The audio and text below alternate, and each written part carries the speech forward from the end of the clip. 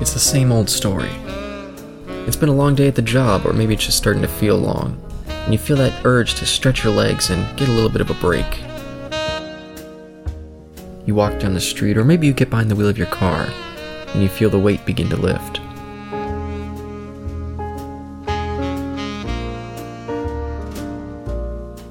You walk through the doors, and the sound of the place starts to clear the air.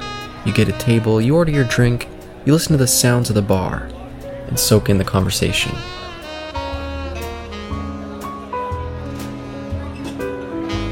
Welcome to the T&E Speakeasy with your hosts, Caleb, Eric, and Sean.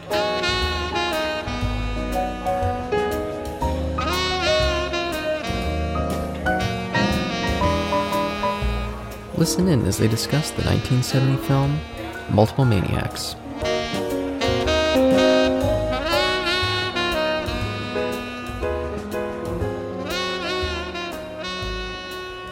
So yeah, Eric, do you want to explain why we're watching this one here instead of our originally planned? I don't know if I'm qualified to explain. All I know is we were going to talk about pink flamingos, and I don't even remember the origin of that conversation. And I looked high and low. And it's not really in print anywhere in any medium like DVD or Blu-ray, or it's not available streaming. It wasn't really available on YouTube. I didn't search diligently, but I searched. And it wasn't really anywhere. The only place was you could buy a ripped DVD copy off of Amazon, but it said it would take 3 to 4 weeks shipping. So in my search for John Waters movies, I saw that there was at least 1 or 2 others that I might be able to get more readily in streaming form or on Blu-ray, and this was one of them that just happens to be available on Criterion Disc or streaming right now on the Criterion Channel streaming service. So much more convenient. I asked you gents if that was okay, and you guys said yes, so well, here we are. I thought I saw one on Amazon, which is the one that I have. It's a double DVD pack with Female Trouble. I saw there were some multi-packs out there, but Multi-pass. they had prices of like $69. I don't know, I think I remember. They had like collector's prices, so I just kind of dismissed it. Oh, okay. I thought I saw one for like 15 or 16. That's I'm like, huh? What? Okay. But yeah, that movie, Pink Flamingos, that it took a long time for them to release that on VHS. I actively looked for that movie, and a friend finally gave me like a black market VHS copy. But it's because, and I actually freaking reached out to the distributor, and they explained to me that it wasn't going to be released because of legal issues with the music in the movie. Right. Maybe it's that mow mow. Yeah. Right. Well, this movie had similar history, I guess, like widely unavailable for much of history, and also previously had music rights issues as well. Yeah, I remember when I saw Pink Flamingos, I actually searched this movie out, and it was just nowhere. Just like his first film, Mondo Trasho, I think it's called. Mm-hmm. Yeah, I couldn't find that thing anywhere either. I don't know if that's more easily available now, but I looked for it, and I don't see it anywhere. You never know; it might be like as a special feature on a Criterion, but I would think they would give it its own release. Yeah, I was going to start a whole John Waters retrospective at the time, and then it just fell apart because I couldn't find these 2 movies, so I gave up. But yeah, I know that feeling. Yeah, completionism. Mm-hmm. Anyway, so the readers don't know what we're talking about unless they looked. We're talking about Multiple Maniacs, 1970, directed by John Waters. His second movie after Mondo Trasho. Yeah, His second feature length, I think. And they say his first talkie was Mondo whatever Trasho, a silent film? Yes. Okay, well there you go. And he had like some short like film projects prior, but I mean, like under 10-minute shorts. Yes. Yeah. I wish I had more time to listen to commentary because I think John Waters gives my favorite commentary. He gives great commentary. There's John Waters, like a number 10, and then like a 1 would be William Friedkin. Friedkin gives terrible commentary. He just repeats what's on the screen. But when Waters gives commentary, he's like, "Oh, this is Paulie so-and-so. I haven't seen him, and I just saw him last year in a funeral, and he's doing really well." And I just like, you feel like you're sitting right there next to the guy, as he's explaining this. But, what's really cool about his movies is that it's literally he and his friends, and I find this cool because I used to do this. He and his friends get together, get stoned, and try to make a movie with like his parents' money, which this one cost $5,000 of his dad's money, and he says that he paid him back with interest. But yeah, and I think your take on this movie would depend on what other John Waters movies you've seen, because it's just natural for us to just compare it to everything else that he's done. I think as human beings we do that. This movie really does kind of feel like a rough draft of the stuff that he would go on to do. So it's hard not to kind of see it as kind of a trial run. Well, I have to say, too, from my perspective, I don't really know anything about John Waters, period. I've seen his image before, and I don't know why. I've seen it many, many times, so I always knew what he looked like. But I don't really know anything about him, to be honest. And whatever I know, I just learned in the last 3 days. So I have nothing to compare this to at all. And I didn't even really know his reputation or anything prior to very recently. Well, wow, really? Yeah. Yes, really. Like, not even like Serial Mom? Not at all. The only movie of his that I'd heard of when I looked at the filmography was Hairspray. And I only caught like half of that movie on free television, like, I don't know, in the year 1990. And like, that's it. And I never even knew that was his movie, or he had any association with it or anything until the last week. Yeah, really. Huh. That's interesting. So if you guys look, there's a documentary, I don't know if it's still on Netflix. It was at one time. I think it's called I Am Divine. Ooh, yeah. And it's a whole documentary about Divine and his life. His mom is in it.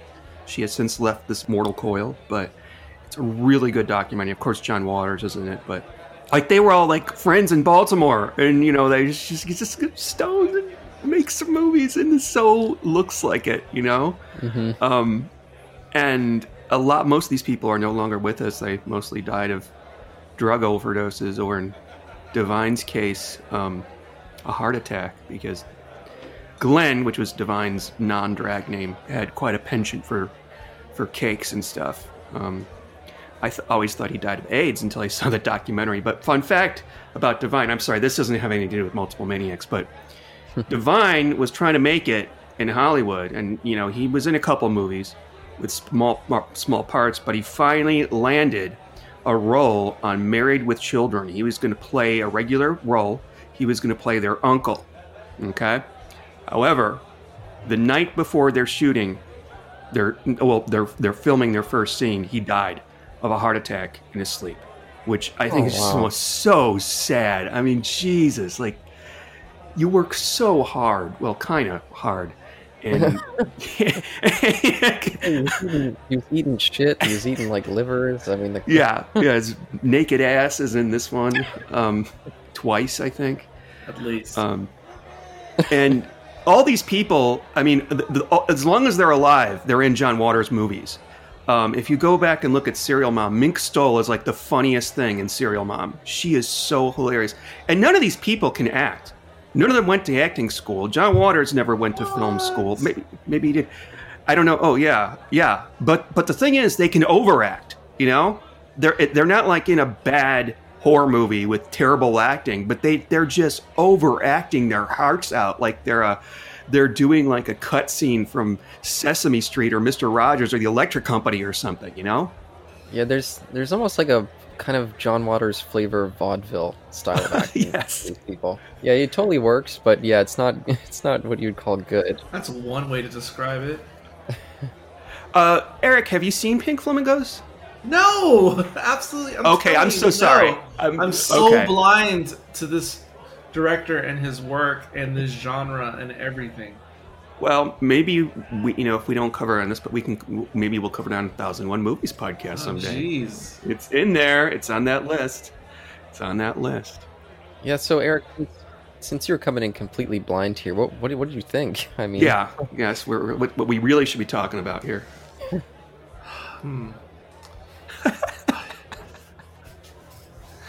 Okay.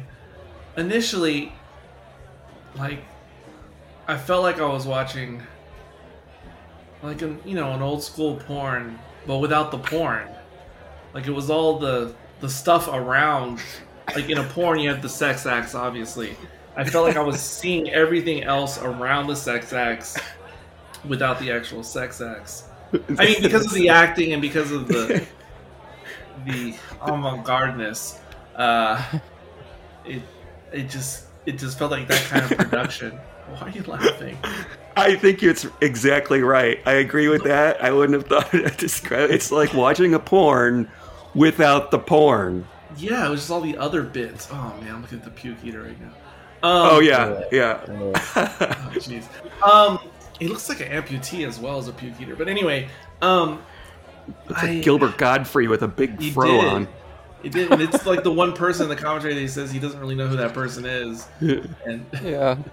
out of all of them. But anyway, and I was, I mean, I know now from watching the special features and listening to the commentary, but I don't know anything of this genre. Caleb had mentioned to me about just the exploitation genre in general. I'd heard of blaxploitation and other things. Exploitation, but I never just heard of regular exploitation, and I didn't even know what that meant. I literally never heard of it, and I didn't know what to make of this movie. Man, I don't know. I was really confused when I first started watching it because okay, so obviously it was made in near the end of '69, and it reminds me of. When my nephew was a bit... No, not my nephew. My niece, about a year ago, she would have been like 3 at the time. She would just watch these random YouTube videos, but it was like a certain channel. This family would just make their children who were like 10-ish, but there was a bunch of siblings from like age 4 to 14, a whole bunch of siblings in this family. And they just make these little skits. The kids do. And I guess they shoot it on their iPhones or something. I don't know. And my niece would just watch these things, and there was it felt like there was hundreds of them, all produced by the same family. And it was just the kids making up make-believe skits, kind of like I would do with my friends when I was a kid. They just happened to be filming it. And they're just, it'd have to be like 30 minutes long of these little skits that these kids would just do. And she would just watch them forever. And this reminded me of that. This just reminded me of like kids, older kids, but just having a camera and like let's just do stuff that we make up and like film it. Oh yeah, and it's an oddity to me. It's an oddity to me from '69, just like those videos my niece was watching a year ago. Where just like I was like, how is there hours and hours of this family and these kids doing these inane things and like running around their large home with their Nerf guns and like killing each other? No, it's like, what? That's exactly what this is, except they're adults and they're stoned, and they're probably a little bit more violent. She's not wounded; she's dead. And then so on my first sit down, I watched the Cavalcade of I'm just gonna call it the Cavalcade of Horrors, and then I saw up to when they net the patrons, and then one gets murdered, and then they make a break for it, and that's where I took a break, just because of time constraints. And so I thought, okay, that's the beginning of this story, and then now Divine's gonna be on the run, or I don't know what, but this is setting something up, and like none of that is not what the movie's about. Yeah, it's not at all what it's about. And so that was another thing that just kind of threw me, that the whole beginning is just like a cold open, but it's almost like a separate prelude to the actual story. Yeah, it's actually about the conflict between Divine and David. And it's interesting. You used the word exploitation film. I think John Waters, his early stuff is exploitation, but it's only the type of exploitation that John Waters does. It's like he has his own little subgenre. Yep. I can't think of any other filmmaker that makes movies like this. Yeah, I was going to say, definitely don't take this as an example of regular exploitation. Yeah. I wouldn't know. But he did describe in the commentary how this movie didn't really fit the popular molds for, I don't know, alternative viewing at the time. Because he was saying there was basically two genres of this weird alternative stuff. There was the grindhouse stuff, and then there was the what was the other one? Art house? Was it art house? Is that what? No. He said there was the horrors, the grindhouse horrors, and I can't remember what the other genre was. Ugh, jeez. Wow, what's wrong with me? But anyway, sex comedies. Maybe that's what it was. I think it might have been that. And he was saying Carry On films. And then people like to go to the drive-in or whatever. And for the schlocky horrors, they just wanted, the thrill of like the scares and whatever, and they didn't really care, about the budget or anything, just the scares, to be frightened. And then maybe it was the sex ones, which are obviously, what that is. And then he said that like this movie didn't really do well with either, and wouldn't get shown in any drive-throughs because it didn't really offer like the sexual gratification aspect, or like the boobies in the way you want to see the boobies, like in a gratuitous way. And it wasn't like the horror thing either. It wasn't scary. So then that's why he said he didn't really have an audience for this at the time, because it didn't fall into those categories. Yeah, I can see how that could be. And like nobody saw this movie when it first came out, and then it sat in John Waters' attic for years and years, and and then he made. Yeah, he only took it to small little art house theaters around the country and universities, and that's all whoever really saw it initially. Gosh, if I could turn back time, if I had my TARDIS, I'd go back in time and like go to one of those little art house showings. The smell of weed and beer. Yeah, and he was saying that him and Divine would like do a little show beforehand, and they have like the police come and arrest him. That sounds so great. I would love to see that. Yes, he said they do this little vaudevillian skit before. I want to be there. I want to be there. I want to hang out with them. I just don't want to do a lot of drugs. Maybe smoke a little weed, but I don't know. I'll be there for the drugs. I'd be like, bring it on. Maybe not the heroin, but which, by the way, we actually see that someone shooting up heroin in this movie, which is crazy. Yeah, in a church. Yeah. I really liked this movie starting out. I'm like, okay, this is traditional John Waters. And then it kind of went, it didn't really go off the rails. I just feel like maybe I wanted it to go off the rails, but it didn't go as off the rails as I thought it was going to be. And it's because I had expectations, because I've seen Pink Flamingos. And what did he do after Pink Flamingos? Female Trouble. Female Trouble, yeah. And it doesn't really. He's not quite found his footing yet. There are scenes that are just way too long, like the church scene. What in the hell? Yeah, that going through all the Stations of Christ, it just goes on forever and ever. Yeah, I did not like that at all. It's not that I found it offensive. I mean, you've got to be really bad to offend me. You've got to be like killing cats on screen or something like that, but I don't understand what the point was. Well, we'll get into what I think the point was, but just to give my impressions, I was in the same boat as you, and at the start I was like, oh, here we go, like this totally feels like, regular John Waters stuff.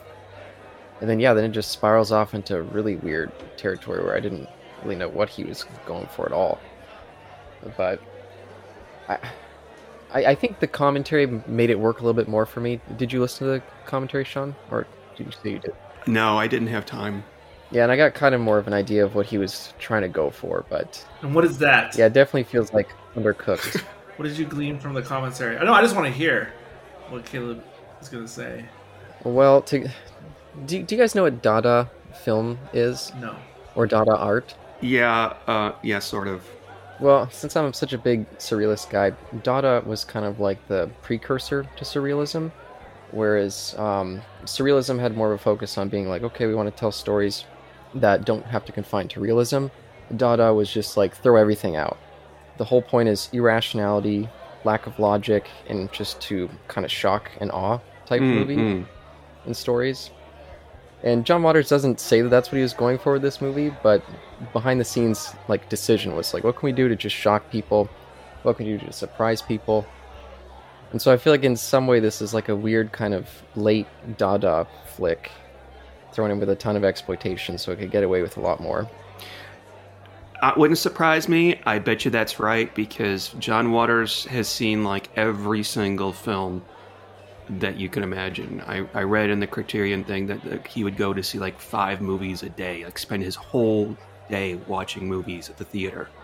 I don't know if he bought tickets for every single one, but Probably not. yeah. See, he was very educated, self-educated on film.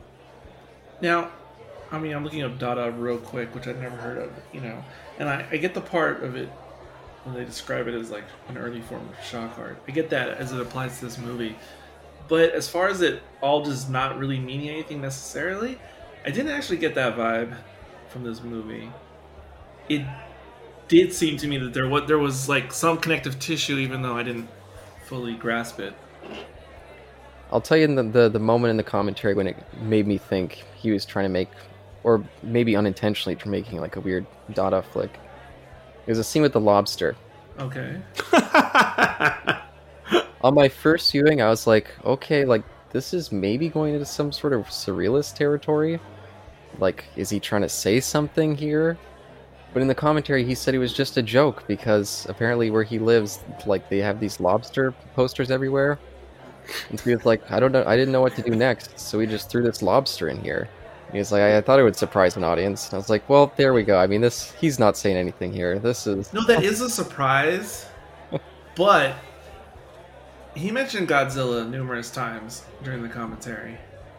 And in retrospect, I felt like that just somehow blended with the Godzilla motif that was more especially apparent at the end of the movie.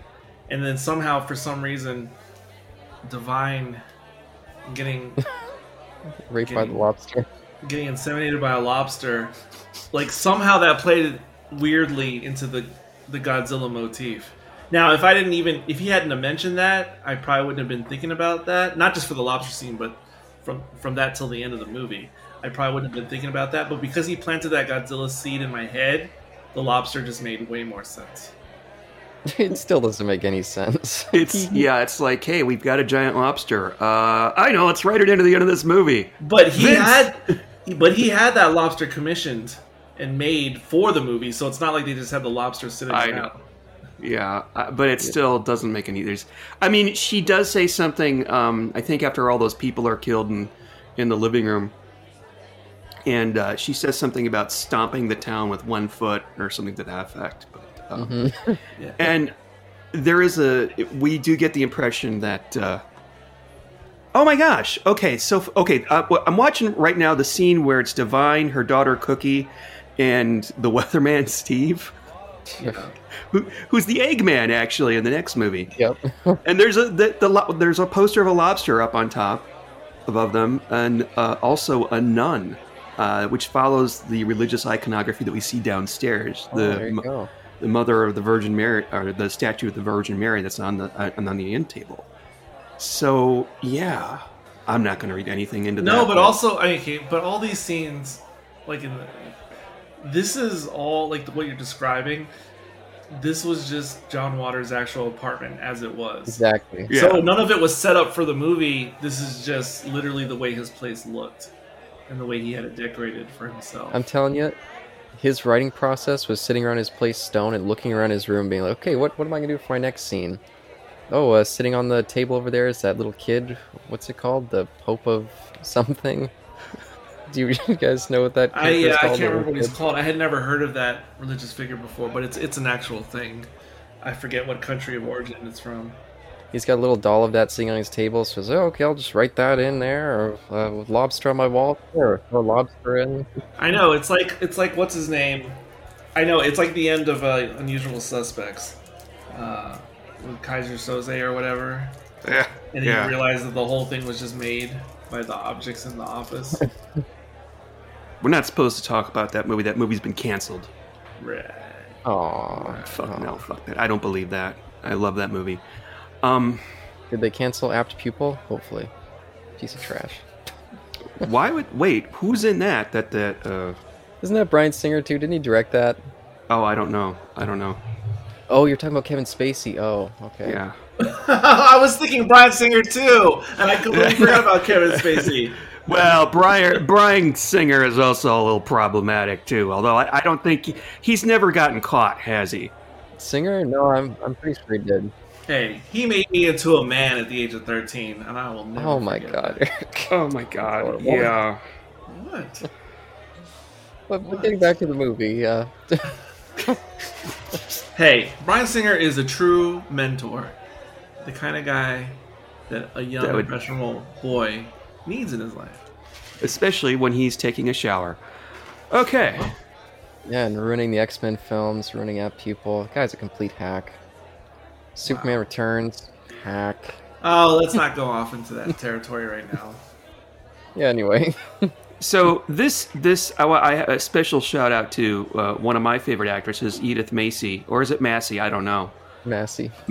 And I'm gonna give Eric a spoiler for Pink Flamingos because you can't mention Edith Massey without mentioning Pink Flamingos and what she does in that. Oh, eggs, the Yeah. Eggman. Oh god, he's coming, the Eggman. So yeah, in real life, she owned like a thrift store, and so she was like, "Sure, Johnny, I'll be in your movie." Well, Eric, Edith Massey is the lady that runs the bar, the fat lady with the really high voice like this. Oh yeah. I remember her. In Pink Flamingos, she plays Divine's mother, and basically the whole movie, she sits in a crib, like a baby's crib, dressed in like with a nightgown on, and all she talks about is eggs. She's like, eggs, I want some eggs, Babs. When's the Eggman coming? I'm just so hungry for eggs. That's all she talks about the whole movie is eggs. And it's absolutely delicious. Yeah, truly some amazing stuff. Like, it's so funny. Is it? I mean, for the next 10 years of my life after seeing that, every time someone would mention an egg, or I'd be like, eggs. So, because both of you are apparently so familiar with John Waters and his other movies, wait, how did that happen? How come you guys are steeped in it, and how come I missed the whole thing? Well, were you much of a counterculture cinema guy? Because I feel like he's a huge figure in that. I don't think so. I don't know, because I don't even know what that consists of. Well, just like, the weird stuff. I mean, I don't know how else to describe it. I've seen weird things here and there, but I never sought it out, and if I did stumble into it, it didn't lead me down a path or anything. Yeah, I was always just searching out weird shit. Partially because of my love of horror movies, like it just kind of pulls me in weird directions. Yeah. But yeah, I know specifically. I borrowed a book from the library called Cult Movies, which I now own. Not the same book, but and one of them was Pink Flamingos, and I made it a mission to see all the movies in the book. And Pink cool. Flamingos, of course, was a hard one to get to, but once I saw it, and then I think I saw Serial Mom, which is freaking hilarious. And I think that was his last good movie, quite frankly. He kind of went downhill from there, but he only made a couple of movies after that. He hasn't made any movies in a long time. I think in probably almost 20, maybe 15 years. yeah. But and from there on, it was I'm going to see all his stuff. This fascinates me and horrifies me at the same time. Yeah, when we talked about Serial Mom last time, I was like, man, I saw that movie, but I just didn't remember a damn thing about it. And so I just had to go and rewatch it, and yeah, you definitely gotta check that one, Eric. Yeah, that's pretty damn funny. It kind of loses some steam near the end, but it's still super fun. Kathleen Turner bludgeons a lady singing Annie with a rack of lamb. It's so awesome. Who knew Kathleen Turner could be so fun? mean, I know. Like, that was like, should be nominated for an Oscar. Fuck Frances McDormand in Nomadland. I'm not really serious. So again, being a guy who's never seen anything even remotely like this movie, I'll tell you some of the things what did it remind me of that I have seen, even if it was loosely.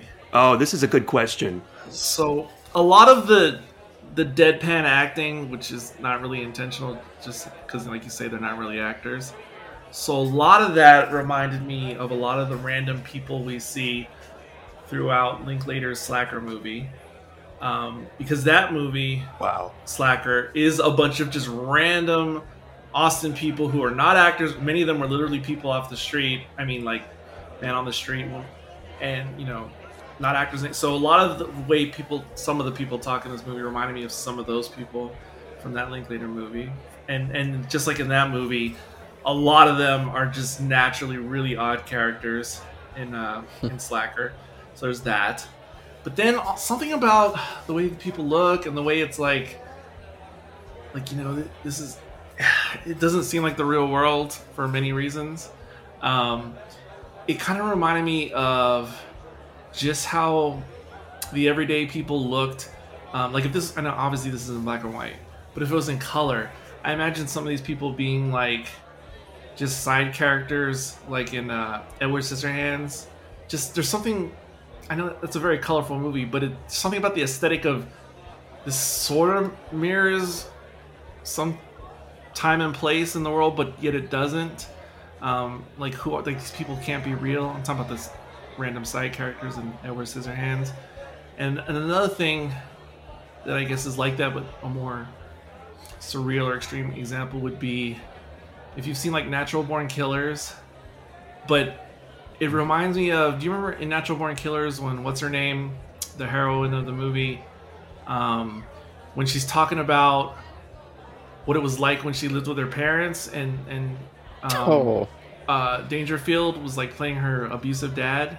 Jesus, yeah. You remember that bit? Yes. But just that like weird, surreal, and I know they made it look like it was like 80s television is the way they made it look in the movie. But just those like larger than life people that you can't even take serious and you can't associate with being in the real world.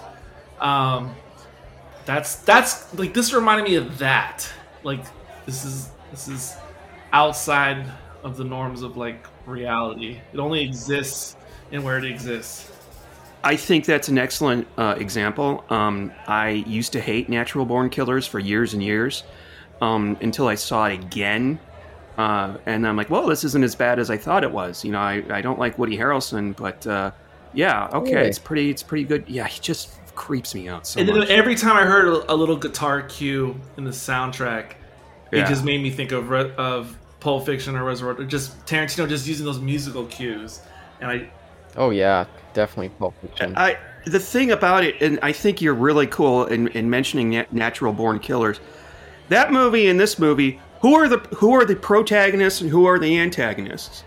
It's really none. Everybody's just kind of an asshole, and they're just, you know, dealing with each other. And of course, at the end, they all die.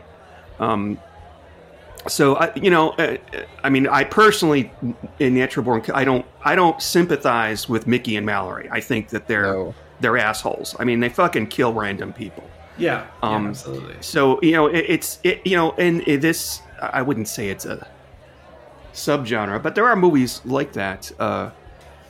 Man, for some reason, Man Bites Dog pops into my head. Have y'all ever seen that movie?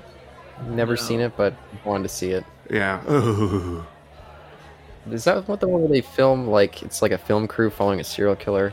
Leslie Vernon. Something Leslie Vernon. Yeah, that's sort of the same story right there. Yeah. Yeah, Leslie Vernon I've seen, but yeah, not Man Bites Dog, but... Man Bites Dog is really good, but really... It's not gory, but it's very violent.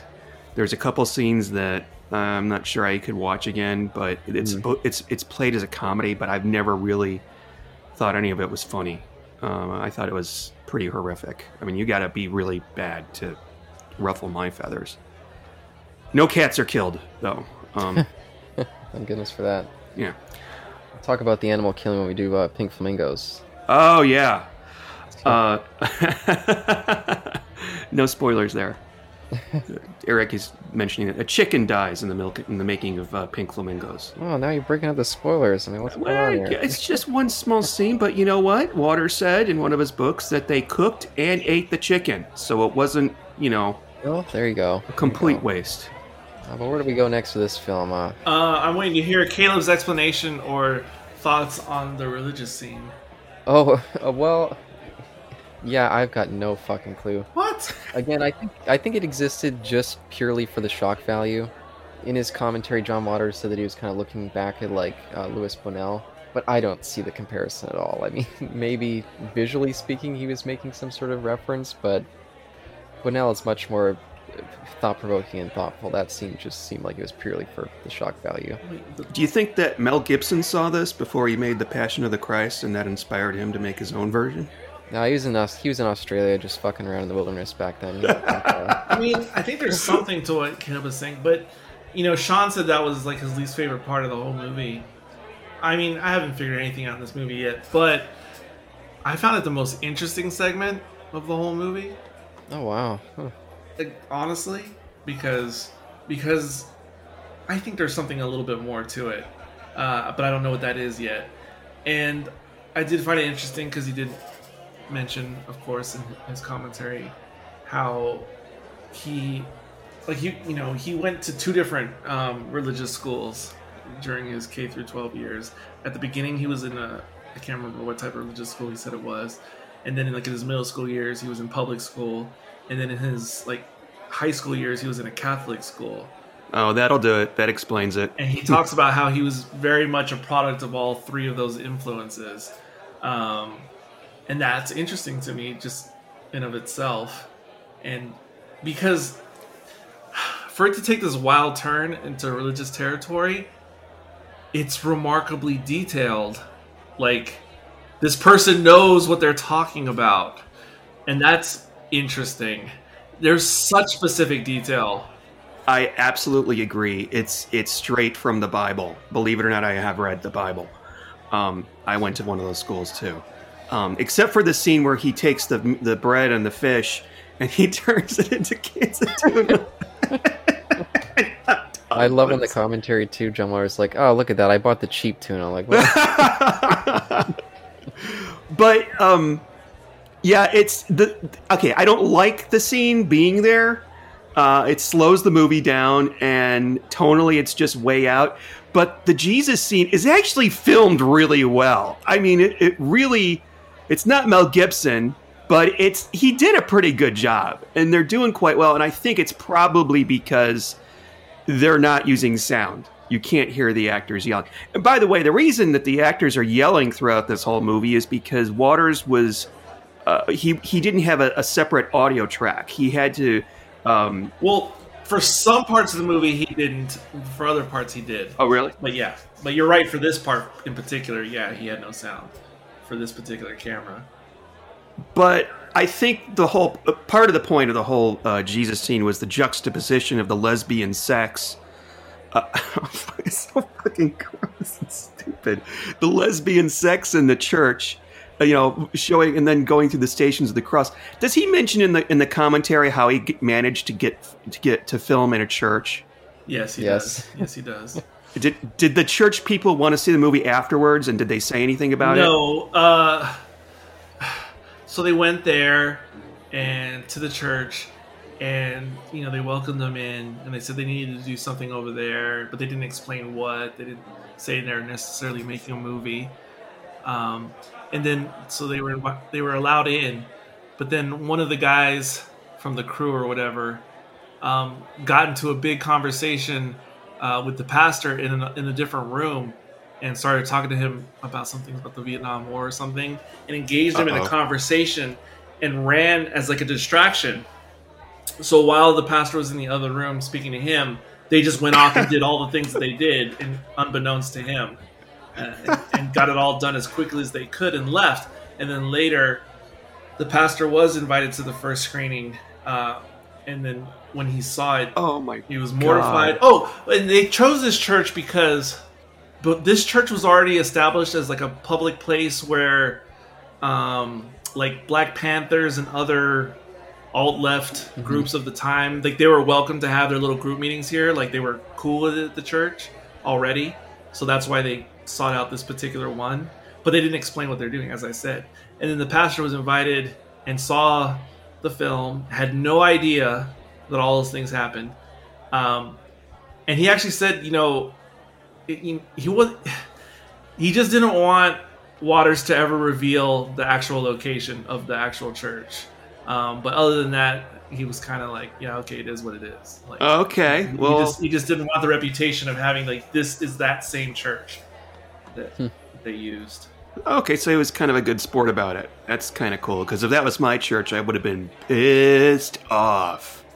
Yeah, I wonder if he told him that the guy shooting up was legitimately shooting up. Oh yeah, and then Waters mentioned how they did all that they did because they planned to have that whole scene, obviously, but the guy shooting up, that was just a complete random thing that the dude just did on the spot, and they just shot. And Wait. Was he a member of the crew? Was he just some guy that was... Yes. Okay. Yeah, he was part of the crew and everything, but that was not planned, according to Waters. Now they just decided on the day, but That he just did that, and they just shot it, and it was like, okay. but again, that's kind of what tells me that Waters isn't really trying to say anything here, except for kind of pushing back and breaking down boundaries. Well, no, okay, I think that's part of it, certainly. But I think there's a little bit more to it. I just haven't put my finger on it yet. Because No, there's nothing more to it. There's nothing more to it. Even if it's basic, there's something more to it. And it's interesting too because according to him, like the woman, I can't remember her name, but the one who she meets, is it Mink?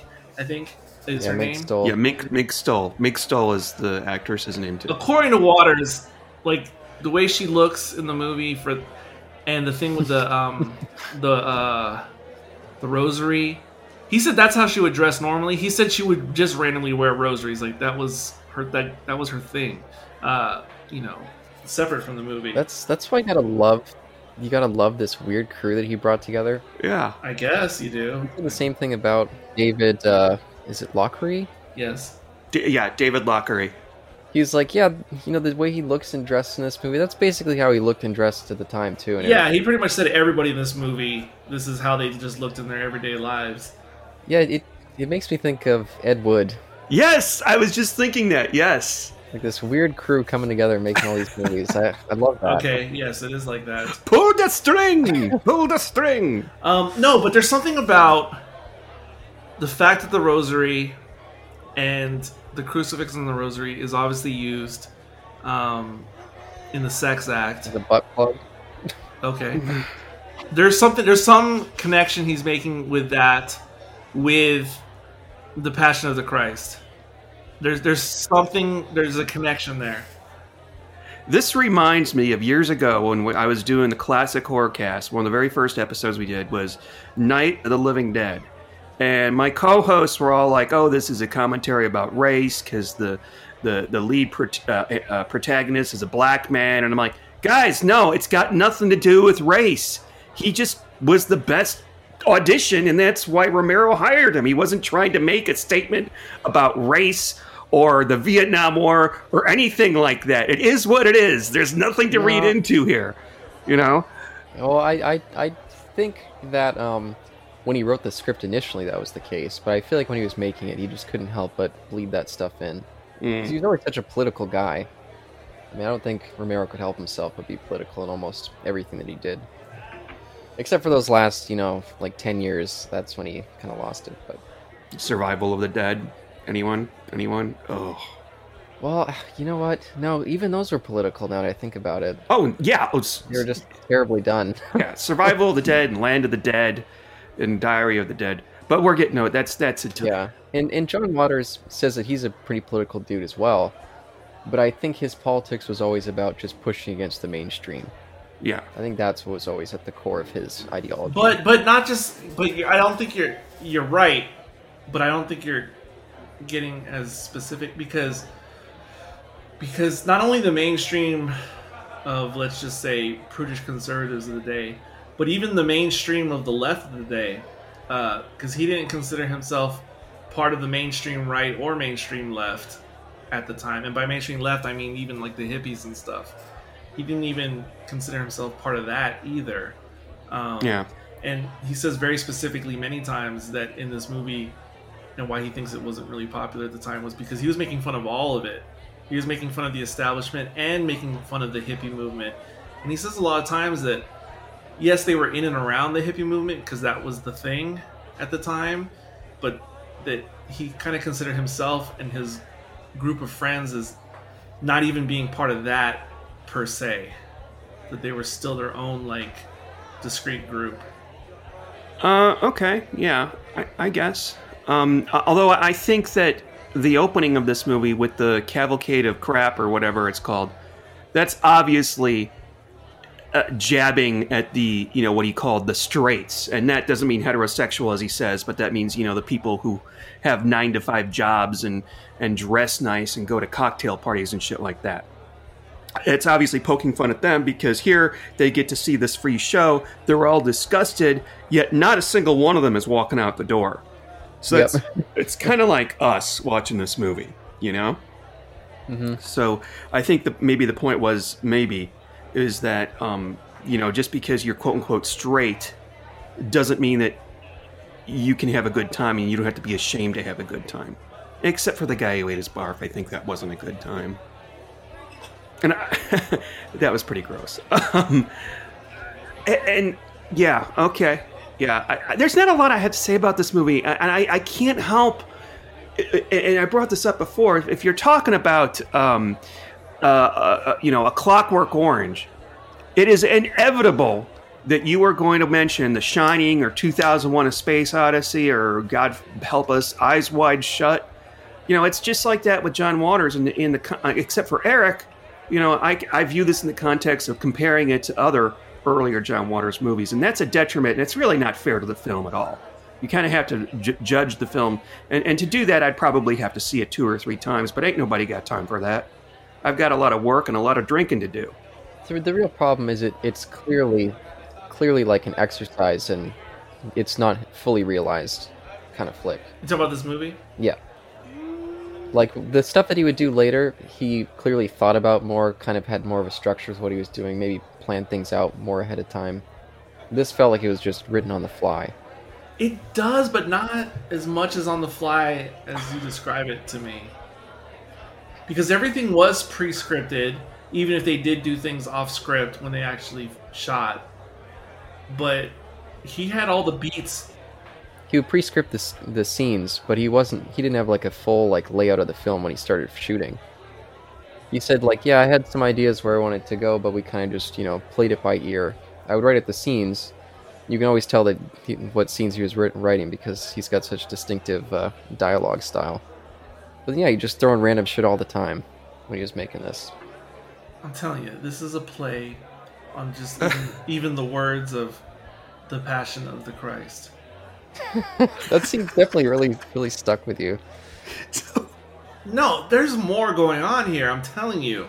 No, there's not. There's really not. No, there is. And I'm not saying it's mind-blowing or anything, but I'm saying it's not just a bunch of randomness. It's not. It is. I have read his books, and they literally just did this on the fly. I mean... No. I completely disagree. Like in Ed Wood, there may have been times when we're like, oh my God, here come the cops, run! No, I agree with all of that. But even in the Ed Wood stuff, I mean, not the movie Ed Wood, but I mean like the real Plan 9 from Outer Space.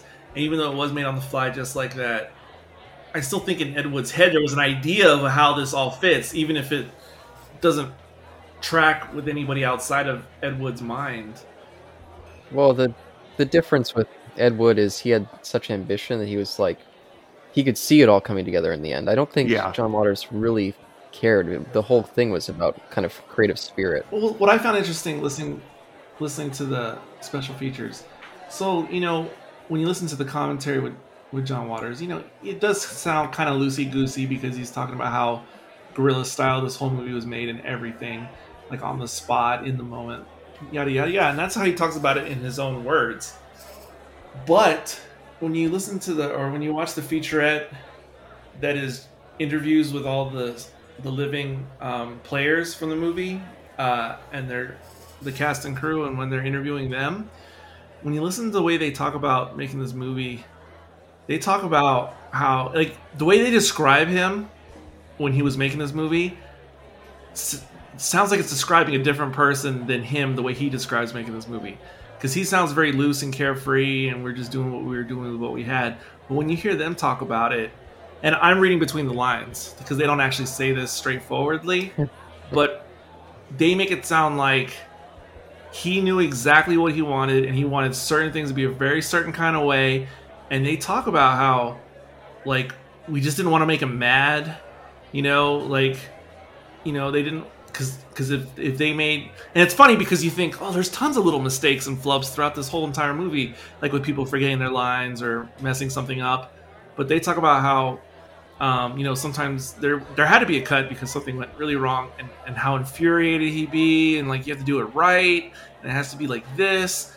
And so I think there's a tale of two filmmakers, depending on if you listen to John Waters from his own mouth, but then when you listen to the other people's descriptions of things. So that's what I'm saying. He had like a really clear vision in his own mind, even though this movie feels super loose in so many ways. Because he wasn't just filming and like, oh, we'll just get what we get. He had very specific things that he was going for, and you know, the way they describe it, like only he knew what that was, you know, because none of them understood. None of them were, you know, filmmakers themselves. They were just his friends, partaking. Well, okay. As somebody who did a lot of school projects by just basically filming movies and shit because that was easier than writing a paper, I guess I could understand, because I was always very adamant that it be this way and that way, and I was a little tyrant. But I think at the end of the day, he just wanted to make a weirdo movie with some bizarro shit. You know that. Well, he said he wanted to do everything. He wanted to do like the most shocking thing he could do within the bounds of what it was allowed in film at the time. Wow. Okay. Well, because he talks about when this movie was, when they were going to try to, because it never got rated initially by any rating board, because it never showed at an actual movie theater, so it didn't have to. But he talks about, I can't remember, maybe Caleb remembers better than me, but it was like something like 1980 or something, and it was going to be released for the first time in like a legitimate theater, and therefore it had to get rated or whatever properly for content. And he talks about the people who watched it. And he said one of them was of religious background. This woman who had watched it for the Catholic ratings board, and how she was so appalled, especially by the church scene in the pews, and that she was speaking to her counterpart, saying like, "Oh, this has like they have to be violating something here," and whoever her counterpart was saying, "But no, not really." Like, yeah, she went to a judge. Yeah, she was like, I don't know if I can get anything done with this movie, but you have to like find some legal way to get rid of this movie. It sounded like. Yeah, and then they really couldn't, because there was no basis, because he literally did everything, like everything that's in this movie had already been established in other movies. So it's just, but again, he was like pushing the boundaries as far as he could while still staying within the established bounds at the time. And then after he finished the movie, he said, "Wait, I haven't pushed the boundaries far enough." And that's when he wrote Pink Flamingos. Well, but then he says that at a certain point, that once everything basically became legal in film, then that's when he said he was done, because there was no other way to push boundaries. So I guess, I don't know, something like shortly after Pink Flamingos, that was no longer his thing, because he felt like that was done. Well, yeah. That's you know, he made Polyester, which is just kind of a weird movie. I don't remember the movie that well. I know Tab Hunter's in it. There was a great documentary about Tab Hunter on Netflix, made by the same guy that made the documentary about Divine. And Tab Hunter, wow, I had no idea. Anyway, and then he made Hairspray, which of course got a G rating. John Waters made a movie with a G rating, and I am convinced. Well, no, I'm not. I'm surprised that it got a G rating. I would thought it would give him a PG rating, because we have a man playing a woman, and somebody would be pissed off about that. Did you know that John Travolta played the Divine role in Hairspray on stage. John Travolta, Harvey Weinstein. Well, not Harvey Weinstein. Harvey Feinstein. God, I bet you he's really sick and tired of that. But Travolta was in the movie too, the remake. There's a remake of Hairspray? Oh yeah, you never seen that? Yeah, it came out like I think 2007 maybe. Yeah, it had Amanda Bynes. Oh, I seem to remember this now. Christopher Walken was in it. Yeah, it was okay. It was definitely very, very different. That it lost all that weird energy from the John Waters film, but it was okay. Yeah. And then that was sort of like his middle period, and then he went on to make Serial Mom and Cecil B. Demented and this other movie that I can't remember the name of. Yeah, he made Pecker and A Dirty Pecker. Shame. Yes, Pecker. Full of grace, full of grace. You know, I've seen part of Pecker years ago, and I remember being like, ooh, like it's okay, but that's exactly. I mean, it's better than Multiple Maniacs, but it's got a few like really funny lines in it. Like, who's the kid that plays Pecker from the Terminator? I can't remember his name. Furlow? Was it Edward Furlong? Yeah, Edward Furlong. Yeah. I've heard about that. I think Christina Ricci plays his girlfriend, and she works in a laundromat. I don't remember. And sounds about right. Yeah. Yeah. And he takes a lot of photographs, and then like somebody sees his photographs. Anyway, his sister is played, I think, by Martha Plimpton, but I may be wrong. But she's obsessed with gay men, and there's a scene where she's sitting on the bus, and her brother's in the newspaper, and she's like, "Look," and she says this stranger next to her, "Look, my brother's in the newspaper," and he's like, "Okay," and she goes, "Are you a homosexual?" He's like, "No." She goes, "Then you wouldn't understand." Anyway, those movies have their moments. I've never seen Cecil B. Demented, but I haven't heard good things. So Serial Mom is probably the best. I'll tell you, I've literally never heard of any of his movies except for Hairspray and I think Crybaby, and that's it. The others I literally never even heard the titles before. Yeah, I think those two are probably his most mainstream. Those are the ones I would actually see on TV playing. I'd never seen any of his other movies playing on TV. So, is Crybaby Johnny Depp's like first movie? Well, Nightmare on Elm Street, but oh, that's right, idiot, Sean, idiot. And it was 1990 Crybaby, I think. Mm-hmm. So I think he had some other stuff in the 80s, just like smaller roles. Oh, he was in Platoon. Oh yeah, was he? Yeah. Wow, that's a movie I never go back to ever. Yeah, okay, this back to Multiple Maniacs. Yeah, Maniacs, yeah. There's a scene I'm watching right now, and again, this, European realism movies, like La Ventura by, I don't remember his name, it starts with an M though. Somebody listening is like, oh, it's blah, blah, blah, you. But I think he tries to go with like this Italian realism in some parts. Especially there's two scenes and they're adjacent to each other. It's when Mink Stoll is talking to Divine on the sidewalk outside the church, and it's a very long shot, and they're having a conversation. It actually seems very organic, and then that's juxtaposed. I just used that word twice in the same podcast with David Lockery and what's her name in bed, and they're just too long. The scenes are just too damn long, except for one joke. And that's when he goes down on her, and he comes back up, and he pulls the hair out of his mouth. He goes, "Someone's been with you, haven't they?" And she's like, "No, they haven't. No, they haven't. No, they haven't. Oh, wait, there's this one old lady on the bus." That's such a John Waters moment. I'm like, this guy, even when the scenes are, I'm not loving the scene, he still finds a way to just pull me back in. Yeah. But it still goes on for way too long. And I've never seen that in any other John Waters movie before. So I think that maybe after watching this, he kind of learned about brevity and all that.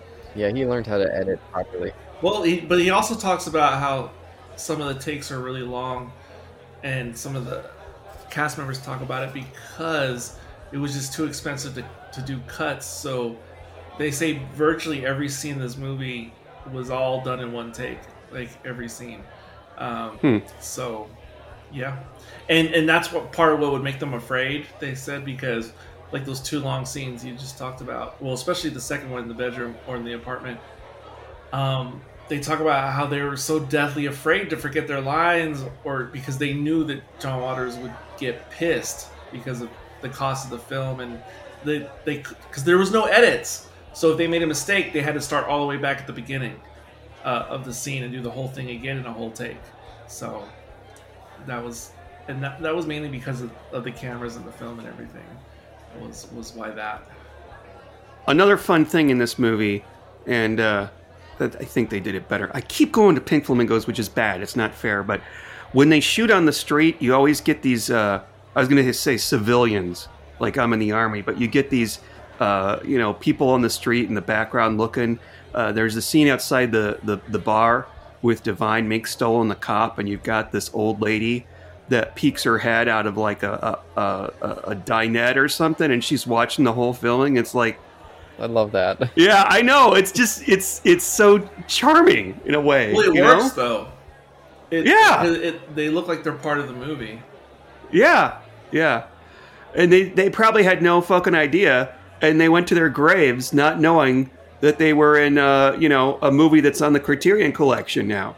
Yeah, and then he also talks about like at the end during the Godzilla scene, and then there's all the people running down the street, and some of them were in the movie, but others were just random people who were out in the street, and they just saw them running, and they just joined in.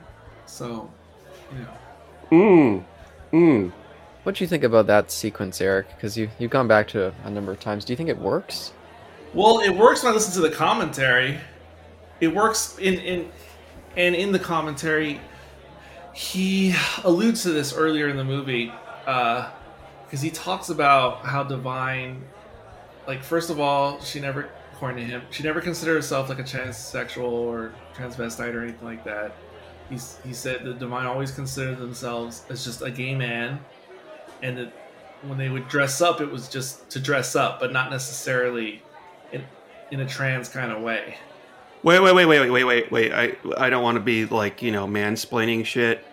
But it wasn't, he wasn't trans. He was basically just a man who occasionally dressed up. It might be, nowadays it would be a drag queen, but I think you can just call him transvestite back then. Right. Maybe. Yeah. Right. Yeah. Right. But what I'm saying is that, well, half of it is what you were just saying, is that he just happened to be a gay man who would dress up in this thing, but it wasn't because it was his thing to necessarily dress like a woman. Yeah, it wasn't his identity. He didn't identify as female. Right, but it's not even that. He didn't even identify as necessarily a drag queen either. Because the way John Waters described it, because he was saying that, like, for instance, the drag community, they were not fans of Divine, at least at this time. Maybe later, but at this time, no, because he said they sort of took offense to Divine, the drag community, because the drag community, they wanted to look beautiful and look like, Jane Mansfield and gorgeous and whatever, and that Divine was so gaudy and like, ugh, and so they were not down with that. And then he was saying that, so Divine's thing was not necessarily to dress like a woman, but to just be monstrous in general, like offensive and monstrous, and in a way they were actually kind of making fun of the drag community in a way with the Divine character. He says, and then he was talking about Divine was more interested in just being a monster like Godzilla, just like that. And he says that earlier on in the commentary, and I didn't know that at the end he was like, all right, now we're going full Godzilla, and then I thought, this like has all the makeup of that. Like I could see it. I could see like it was like a Godzilla movie leading up to the climax and the all-out Godzilla goes full Godzilla, and then just seeing the army soldiers, just reminded me of like the army trying to take down Godzilla, and Godzilla's just doing full mayhem, and the monster has to fall, but it's like this beloved monster who causes so much destruction, and I don't know, that whole metaphor just made perfect sense to me. Well, I think you may be right, but I'm not a fan of Godzilla pictures, so I can't really comment on that. I understand, but just the idea of Godzilla, and we know how the formula goes, even if we haven't seen the movies. And that made a lot of sense to me. Like this lovable monster, this anti-hero. Yeah, I don't know, it completely makes sense in a weird way. So I think at the end of the day, I mean, I didn't listen to it, but you guys did, is that this movie is a lot better with the commentary. Yes. Oh, certainly. Mhm. Certainly. Yeah. Like The Seventh Seal, this movie is so much better with the commentary. Because I would have been so lost without it. Now, Waters does great commentary on every single one of his films. Like, if there's a callback to something from his childhood, he'll call that out, you know. Yeah, but I could listen to that commentary without the movie and still enjoy the hell out of it. Yeah. The movie, it really works at the beginning for me, and by the end, it's lost me. Yeah. I actually got up to go to the bathroom while it was running in the background. And I think that may have been... It's so weird. It may have been during the lobster rape scene, because that scene goes on for like 3 or 4 minutes when it should have been like a minute. Oh. It's like, okay, we've got this giant lobster. Let's film as much of it as we possibly fucking can. I love that just for how absolutely absurd it is. I love that the lobster leaves its leg behind. I noticed that even without the commentary, I was like, oh really? my god, I can't believe it. That was unintentional, but yeah. And John Waters, he's got such a funny sense of humor. He like focuses right on it, so you can see it's there. There are other little touches too that I enjoyed. I mean, the church scene, that was kind of like, oh my god, I can't fucking believe they did that. But then I had to have a laugh at the end of it when Mink Stole takes out a handkerchief and wipes down the rosary. I was like, oh my so god, weird. now we're... You gotta put that in some hot water and soap, girl. That ain't gonna do it. I did like that, yeah, she just tucks it away in her purse afterwards, too. It's like, oh, keep it wrapped up in that tissue at least. No, I think it's just weird because both of you kind of sound like you're on the same page describing the movie overall, but I was the opposite. I was more thrown and lost by the cavalcade and not feeling like, man, is this how this whole movie's going to be? Like, I don't know if I can deal with this. But then once I got the semblance of the story and the jealousy, the love triangle, and then like everything just started making more sense to me, and so I was more into the movie after the cavalcade business. Okay, and that's interesting. It seemed much more realistic post cavalcade compared to pre, or more grounded. Well, now I'm absolutely fascinated to see what you're going to think of Pink Flamingos. Yeah, I don't want to say anything else about that. But I hope you guys aren't building it up too much, because I hate when that unintentionally happens. Yeah, we shouldn't talk about it anymore, but...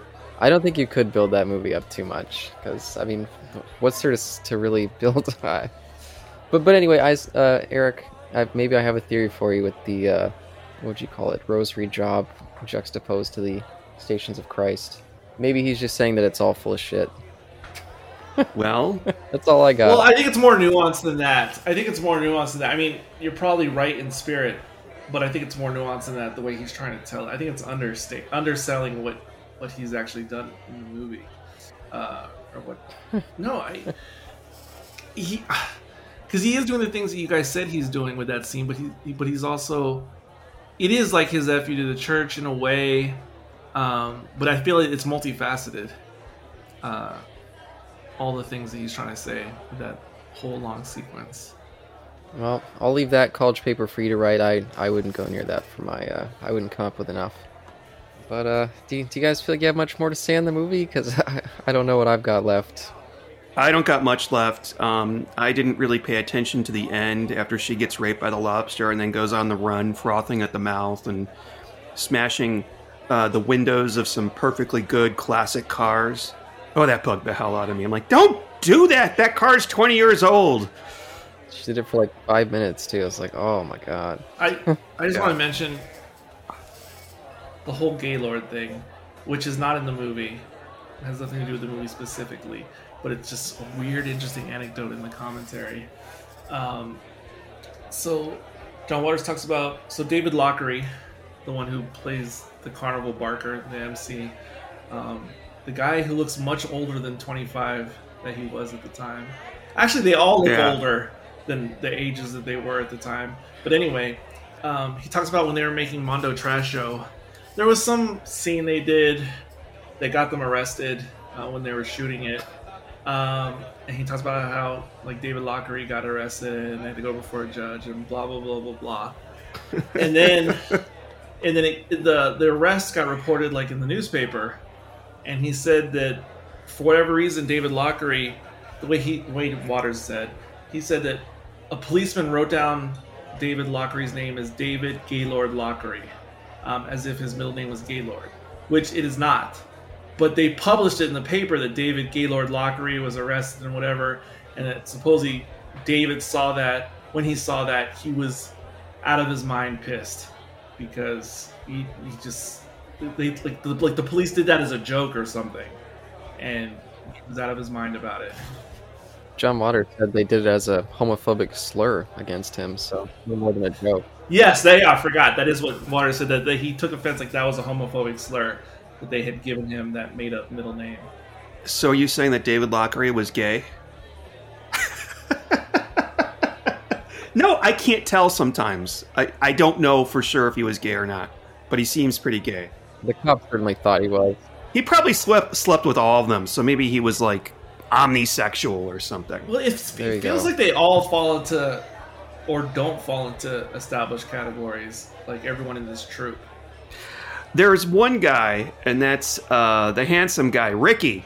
Is it Rick? Ricky, Divine's lover, or side lover, I think. Really good-looking guy, long hair, perfect face. I think he was in this, and he was like, shit, you know what? If I want a serious career, I'm going to have to get the fuck out of here. I'm not coming back again, because he doesn't appear in any other movies that I know of. Oh, a guy who played Jesus actually went on to have a very prolific career behind the camera on a few big-budget Hollywood-type movies, which was interesting. Oh, we forgot to talk about, and I almost missed this. When she kills David, and she pulls his guts out of his body. It's so corny. And I think that's the intention. John Waters didn't take any of this seriously. Like, he wasn't trying to be Visconti. He was just trying to be gross. And then he went on to do more. But, yeah. That's that Dada element. It's just so random and just so over the top. Yeah, you've got her pulling his guts out and eating it and laughing at it, and then a minute later she's raped by a lobster. And the more I'm talking about this, the more I kind of like it. I think maybe this deserves repeated viewings, definitely with the commentary for me. Yeah, it could be better in repeated viewings. That's very true. Yeah. Now, where did the lobster come from? Because when I was watching it earlier, I couldn't really pay attention to the visual, so I more listened to it. So where did the lobster come from? It just came into the room? Yeah, it just showed up in the room. Yeah, it was like a hand of God that came down and turned Divine into a rage monster. Oh, so it's like a Deus Ex Machina. Oh, you took the words out of my mouth. Shit, I haven't said that in so long. And then when I was listening to the commentary earlier in the movie, I heard him mention like the lobster and this would lead to the lobster. And I had no context. I didn't know what he was talking about. I didn't know there was going to be an actual lobster movie. So when I heard him saying, and this would lead to the lobster, or eventually you get the lobster. Wait. What? Are you saying that you watched the movie with the commentary for your first viewing? Not at first, but then I did because it became easier that way. Yes. Oh, so you didn't watch the movie all the way through without the commentary? Correct. I can't believe this. I can't believe I do a podcast with a monster that does that. No, but I've done that with certain other movies, and they were mostly not John Waters movies as well, I will mention. Wow, I could never imagine. I don't want to know what other movies. Don't tell me which movies. Well, sometimes, in this case, I needed a little bit of assist getting through this at first. But sometimes I just do it for time constraint reasons. But anyway... Mm-hmm. So I heard him mention the lobster, and I had no idea there was going to actually be a lobster. So when I heard him mentioning a lobster early on, I don't know why my mind just assumed he was talking about the movie The Lobster with is it, what's his name? Is it Colin Farrell? Yeah. Colin Farrell, I think that's right. Yeah. So for some reason I thought he was talking about that movie, and so my mind was like filling things in that weren't there, which was, like somehow he influenced that movie, or somehow the surrealism of this movie made way for the surrealism of the Lobster movie. And that's honestly what I thought. I didn't think he was talking about the actual lobster that was going to appear in the movie. Eric, I think that would have definitely changed how you would have viewed the movie. If what? I mean, if you just watched it straight. Well, it would have been a lot more difficult. Exactly. That's because you're kind of surprised at me at Sean's reaction to it. Yeah, I feel cheated that you didn't have to suffer quite as much as Caleb and I did. I didn't suffer. I suffered a little just all at the right. beginning, but I didn't suffer really after that. Well, again, it's like I said, I really enjoyed listening to the commentary and watching the movie with it. But the movie on its own, at a certain point, it turns and just becomes kind of dry and almost into a grading category.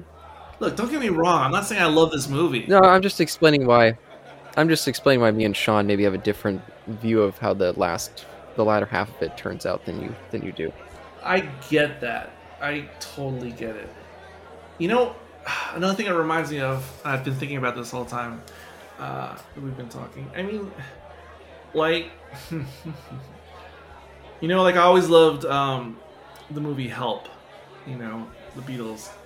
And that movie starts off somewhat straightforward at the beginning. And it, you know, kind of goes all over the place and almost feels, I don't know what you would call it, that it feels like. I was going to say like Monty Python, but not really. Not that. I don't know what to call it. And then at a certain point, the movie just completely goes off the rails in terms of it's not even trying anymore to have any semblance of a story. And it almost seems like they're just goofing around and stuff. But it's fine. It all works. It's in a lot of it's just like, hey, we're just doing this because we're here and there's this thing and we're just going to do this on the camera. And so a lot of this reminds me of that. And of course, I think I've seen, you know, the 3 Beatles movies that feature them. And, you know, Hard Day's Night's pretty straightforward. Help kind of gets into more experimental territory.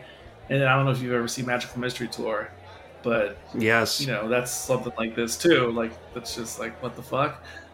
Yeah, Magical Mystery Tour is like somebody like took a video camera and filmed a bunch of old people and then for an hour and they're like, okay, let's go home. But yeah, there's no plot, there's no nothing.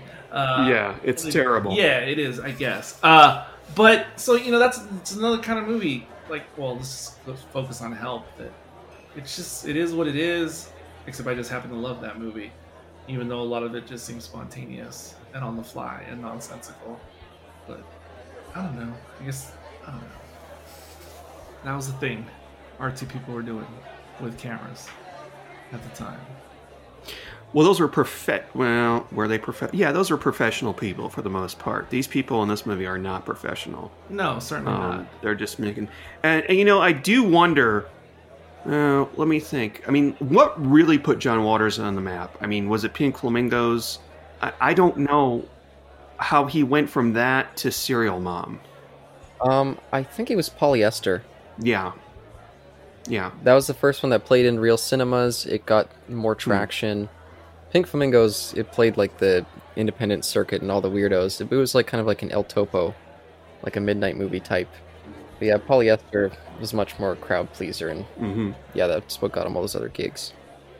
And Polyester is a movie where you'd walk into the theater and they'd give you a scratch and sniff card that had like, you know, 20 different smells on it. And then throughout the movie, while you're watching it, a number would go on the screen, like number 3, and you're supposed to scratch and sniff number 3 on the scratch and sniff card. It'd be like the smell of like farts or something like that, or, you know, eggs or bacon. Dancing asshole. Was that a certain smell? I hate the smell of dancing asshole. But I'd love to get a hold of one of those smell-o-vision, or whatever they were called. One of those cards that they would hand them out at the theater. What was that old 50s? Was it William Castle? Like he pulled that kind of gig. Yes. Yeah, that's kind of fun. I've got just a few more things to say. Okay, I'm sorry, Eric. No, I'm you're sorry. fine. No, you're fine. You're fine. It's just some other things of note to me. This movie is incredibly restored. Yes. And considering its origins and history and everything, it's just so strange how remarkably restored it is. It is so pristine for the movie that it is. The way John Waters tells it, he owes it to the film stock. The type of cameras they used to film this was, he said, the same type of cameras they used for like like evening news in those days. It was the same type of cameras. I think he borrowed the camera from a television station. Yeah, and he talks about he just because he kept this movie and Pink Flamingos. He said like in like a storage unit like in Baltimore for almost 30 years in non-climate controlled storage unit, and to when he went to go fish them out, and look at it, and he talks about how Cleopatra was in storage for a long time and came out all faded and whatnot, and then look at his movie. Look how he's like, yeah. Anyway, so there's something about that, and it is jarring because it is such a homespun type of movie, and to see it look like near perfection is interesting. And he talks about how when Criterion Janus approached him because they told him, "Hey, we'd like to, we'd like to select your movie and restore it and do all the business." Leading up to the 2016-2017 release. And he said they asked him, like, there's like scratches and other things going on. And they asked him, like, how much do you want us to restore this? Like, how much of it do you want us to leave in? And he said he told him, no, go all the way. He's like, restore it all the way. Yeah, why not? Like, I don't mind. Well, some, directors might want a little bit of that still in it. But he said, no, go ahead. Make it look as good as you can possibly make it look, which they do. It's just so jarring considering what it is. But he also mentions how, how the opening credits look, and he talks about how I can't remember the term, but basically it was something like butcher paper, and they had like a really long piece of it, shelving paper. Shelving paper, yeah, that's right. And how they just did it, and then and he talked about how. There was a little part where he had to make a correction, and he cut out, a separate piece and just pasted it on top. Do you remember seeing that in the opening credits? He said that the closing credits for the movie, that was completely made, brand new, in 2016. And he talks about how they did such a homage to the original opening credits because they look pretty perfect at the end, but they intentionally made a fake splice for that same actor's name, just to keep it in line with the original opening. I like little touches like that.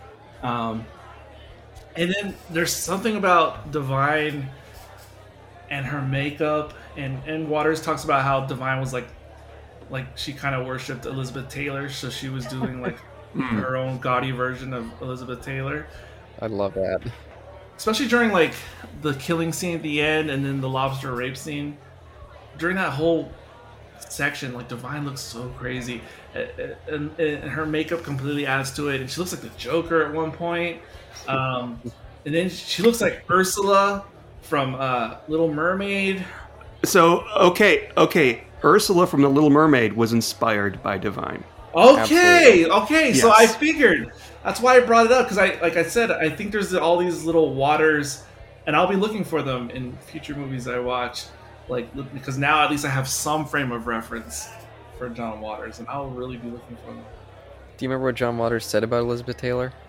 He said a few things, but I'm not sure which one you're referring to now. Yeah, he said because he was talking about how Divine worshipped Elizabeth Taylor and would smoke the same cigarettes as her solely because she smoked them. Right. And John Waters I met Elizabeth Taylor later in life, and oddly enough, she kind of looked like Divine. I remember that. I was like, God damn. Oh. He's got such a funny sense of humor, that guy. Just so quick-witted. Yeah. Yeah, I remember listening to the commentary of Pink Flamingos, which is another... I keep going back to Pink Flamingos. It's not fair. How can you not? This is like a diet version. Yeah, exactly. It's like, I want Pink Flamingos. I want to watch Pink Flamingos right now. Mm-hmm. Let's do a commentary. Oh, God. But I remember the dancing asshole scene in Pink Flamingos. He's like, so this person, I don't know, I'm not going to say their name because they don't want to be seen, but I met them at, one of the screenings. I gave him a southern accent, I don't know why. And he's like, they have a perfectly normal office job. They don't want us to know who they are. It's just like he says these things about the people that were in the movie. It's just like, I kind of wanted to know that. I'm really glad you said that. You are actually telling me everything about this movie that I want to know. and his books are even better. He's so cool. When John Waters dies, which I hope will not be very soon, I will be very sad. Yeah, do you guys know, because I know he said that he got the cameras and stuff from a news station. Did he used to work in news or reporting? I don't think so. I don't remember him ever saying that, at least. Yeah, just judging the way that he does commentaries, it's like he knows exactly the questions that the audience want to ask. And he just answers it. You know, I think it's because he probably listened to a lot of commentaries himself. Because he's that into film. And of course, the style of Pink Flamingos, it feels like such a comment on the media, and him kind of playing like an absurdist reporter. So, and I wanted to mention we missed his birthday by one day. Really? His birthday was yesterday, April 22nd. How old is he? 70. He just turned 75 yesterday. Really? Oh my God! I would never think he was that old. My mom just turned 71. Wow. Jeez. And he's 1 year older exactly than Jack Nicholson, because they have the same birthday. But wow, Jack Nicholson looks like he's 80-something, although I haven't seen him since The Departed. I wasn't going to say, but I was like, yeah, he's aged much better than Nicholson. Of course, Jack Nicholson is smoking, and I don't know how that man could still be alive. I was about to say, yeah, they're both smoking and drinking and doing drugs up a storm. Like, surprised John Waters looks as good as he does. Yeah. Well, I don't think John Waters smokes anymore, or he may drink, but I would recommend, Eric, going and looking for as many John Waters movies as you can. I mean, there's not that much. Well, we'll see, because they're mostly not findable. And listen to the commentaries. He does great commentary. Very informative about the film. Like I said, much better than William Friedkin. So yeah. I'd still say watch the movies for you. Listen to the commentary. Well, okay, yeah, Caleb's right. Yes. Especially if it's serial. I usually do, but there's certain situations where I don't always adhere to that. And Eric, you have to understand, if you had never seen a John Waters movie before, and you watch something like Serial Mom, which is a movie with Money and Kathleen Turner and Sam Waterston and all that shit, Matthew Lillard and Ricky Lake, you'd think, oh my God, this is a straight-to-video piece of shit. But if you realize that it's a John Waters movie, you get it. You just kind of get it. Yeah. And you really appreciate the fact that it's Kathleen Turner in this role. And I'm not going to tell you what the movie's about. It's actually in the title, but yeah, great stuff. Yeah, I don't know if you feel that way, especially in the early 90s. I mean, so much was living in that kind of weird style. Yeah. Yeah. I don't know if you guys are, but I'm gonna rate this because I have to. Okay. Rated of what? What are you rating? Out of 5, what item are we rating it out of? There's just so many choices. Okay, do you want me to decide? Yes, please. How many out of 5 puke eaters do you rate this? That was actually not the worst thing you could have said. But fun fact, he was actually eating cream corn during the production of the movie. Oh, yeah. I was going to say chick-covered rosaries, but that's just me. That's what I was fearing. Oh, yeah, that would have been... Yeah, how many poop-tainted rosaries? Because that would probably shade my score if you changed the denomination to that. What? I'm going to go with the puke eaters.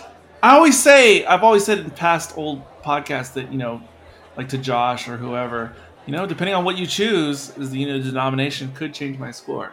But anyway, I'm going to go with puke eaters. And I'm giving it 2 puke eaters out of 5.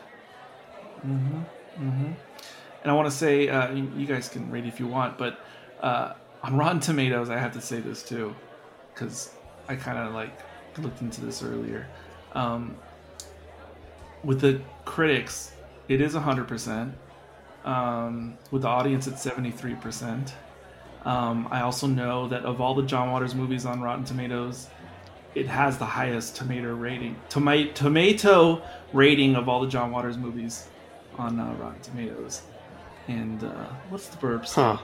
The blurb says, "The cavalcade of perversion, a traveling freak show, is a front for a band of psychotic kidnappers and murderers." Oh, no one brought up all the Sharon Tate references and Oh, Yeah. By the way, the IMDb summary at the top says 3 women gather together to solve the Sharon Tate murders.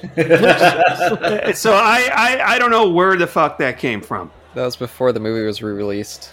Just read that in a magazine or something. Caleb, what are you gonna rate it? Well, what the fuck am I gonna rate the movie like this? I know. I mean, I know. Like, it's like when Pink Flamingos was re-released.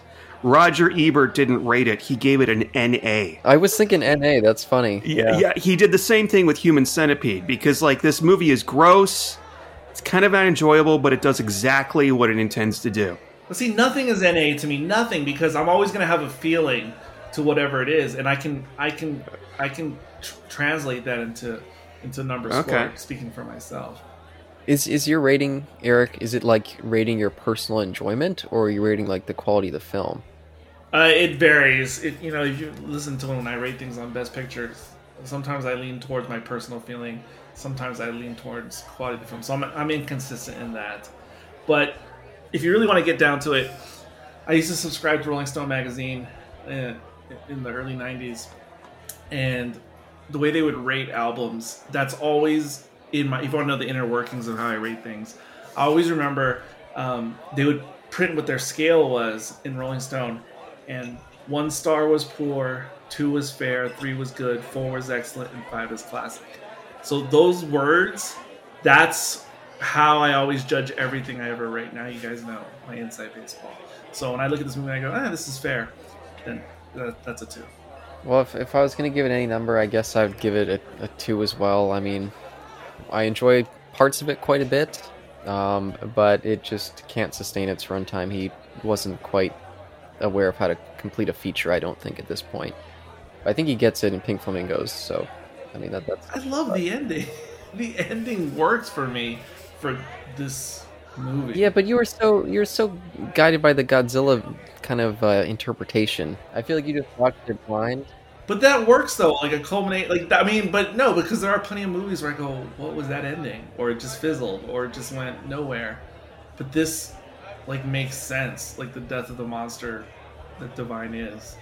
It makes sense, and then calling the lobster Deus Ex Machina actually made all the sense in the world once we discussed it, because that it did feel like this horrid character or person, Divine. She's basically the winner at that point in the movie. And then literally, like, the hand of God comes in and like smites her. Like, for some reason, that makes all the sense in the world to me. Yeah, to me, it felt like a clumsy kind of shoving a whole bunch of ideas in to push it out to be a feature length, and it just didn't quite come together. That's my ultimate thoughts. And the Sharon Tate stuff was interesting, and the connection to yeah, I don't get that. Wait, what's his name? David? No, I want to say Manson? Charles Manson. All I could think was Marilyn Manson. Charles Manson. Because it was interesting, because he was talking about how when they were making the movie, everybody was aware of the Sharon Tate murder, but at the time, nobody knew who did it. Charles Manson was not a name that was known, like, nationwide.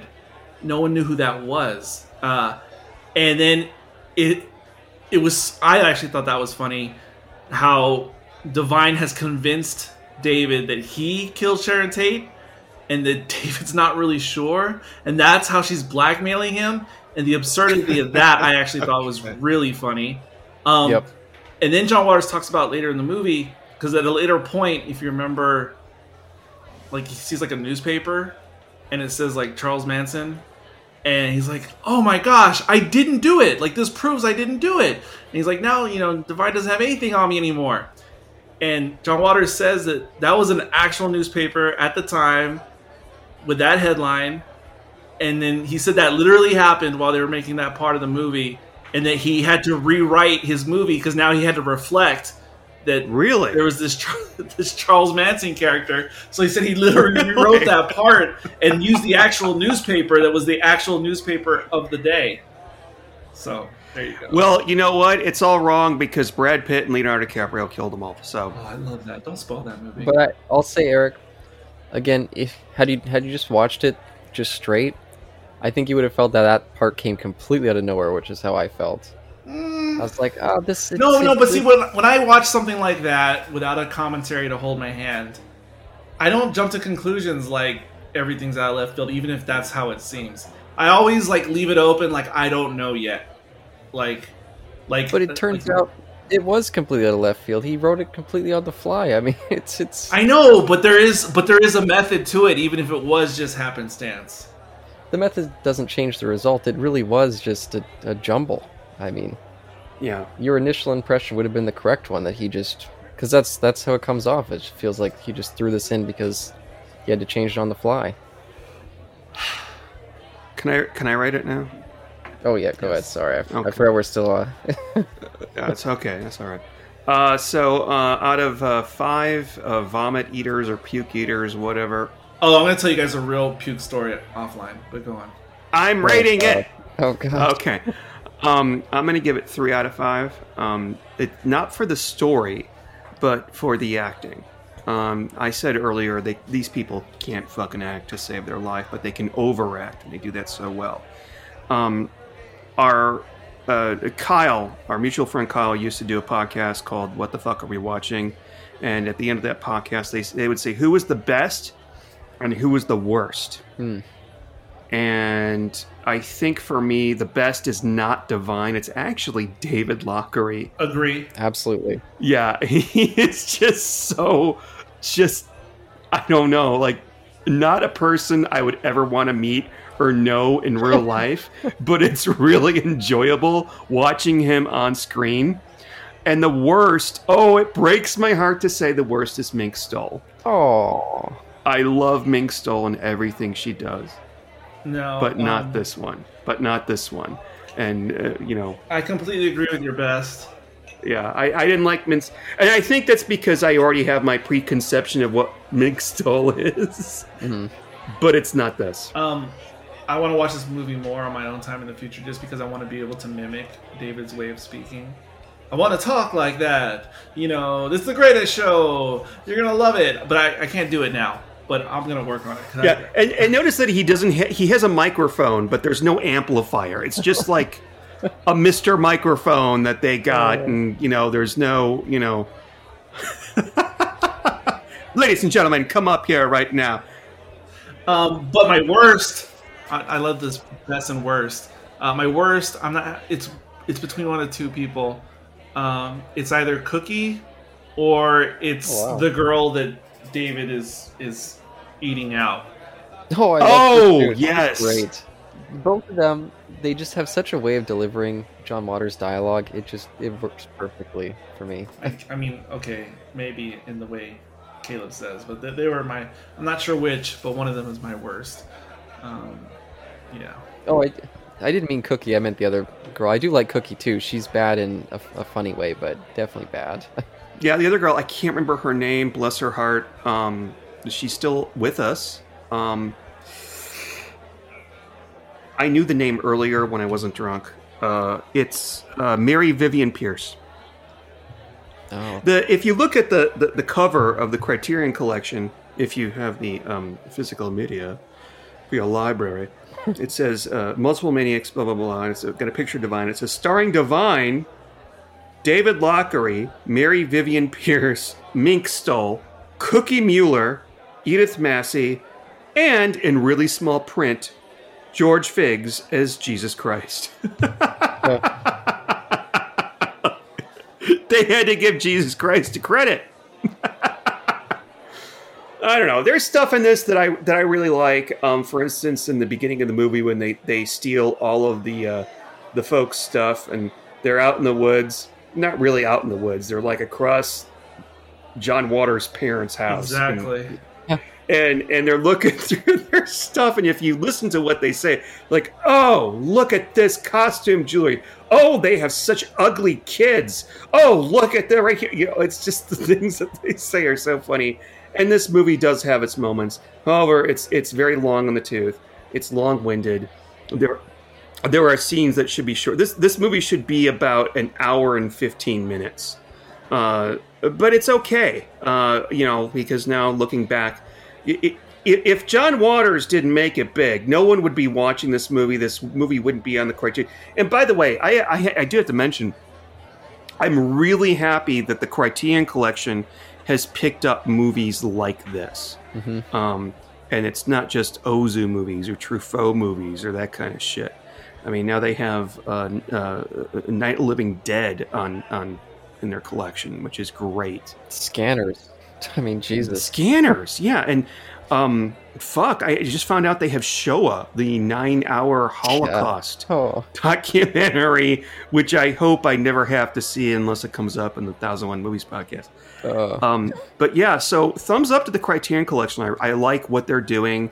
I love that they continue to put out physical media, and that goes equally for things like Arrow and Vinegar Syndrome and things like that. So. Yeah, I was going to say, now they have competition with those kind of super pristine, high-class releases. They gotta branch out a little more. And they're not going anywhere because there are people like me, basically people who are middle-aged and older, who will continue to buy physical media and collect it. There you especially with all the stuff. So, yeah. So, hooray, Criterion for that. And that's all I have to say about this film. Yep, me too. Peace.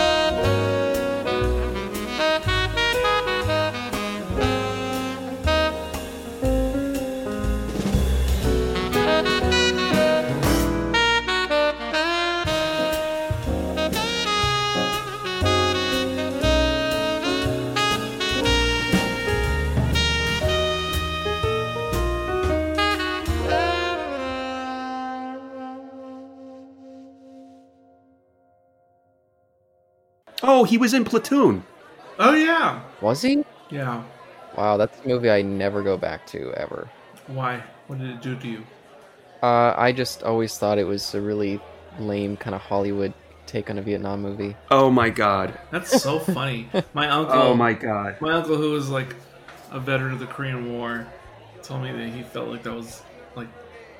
I mean, he said this in the mid '90s, and he said that was like the most realistic war movie he's ever seen. Oh wow. Yeah, there was something about that movie that always just felt really artificial.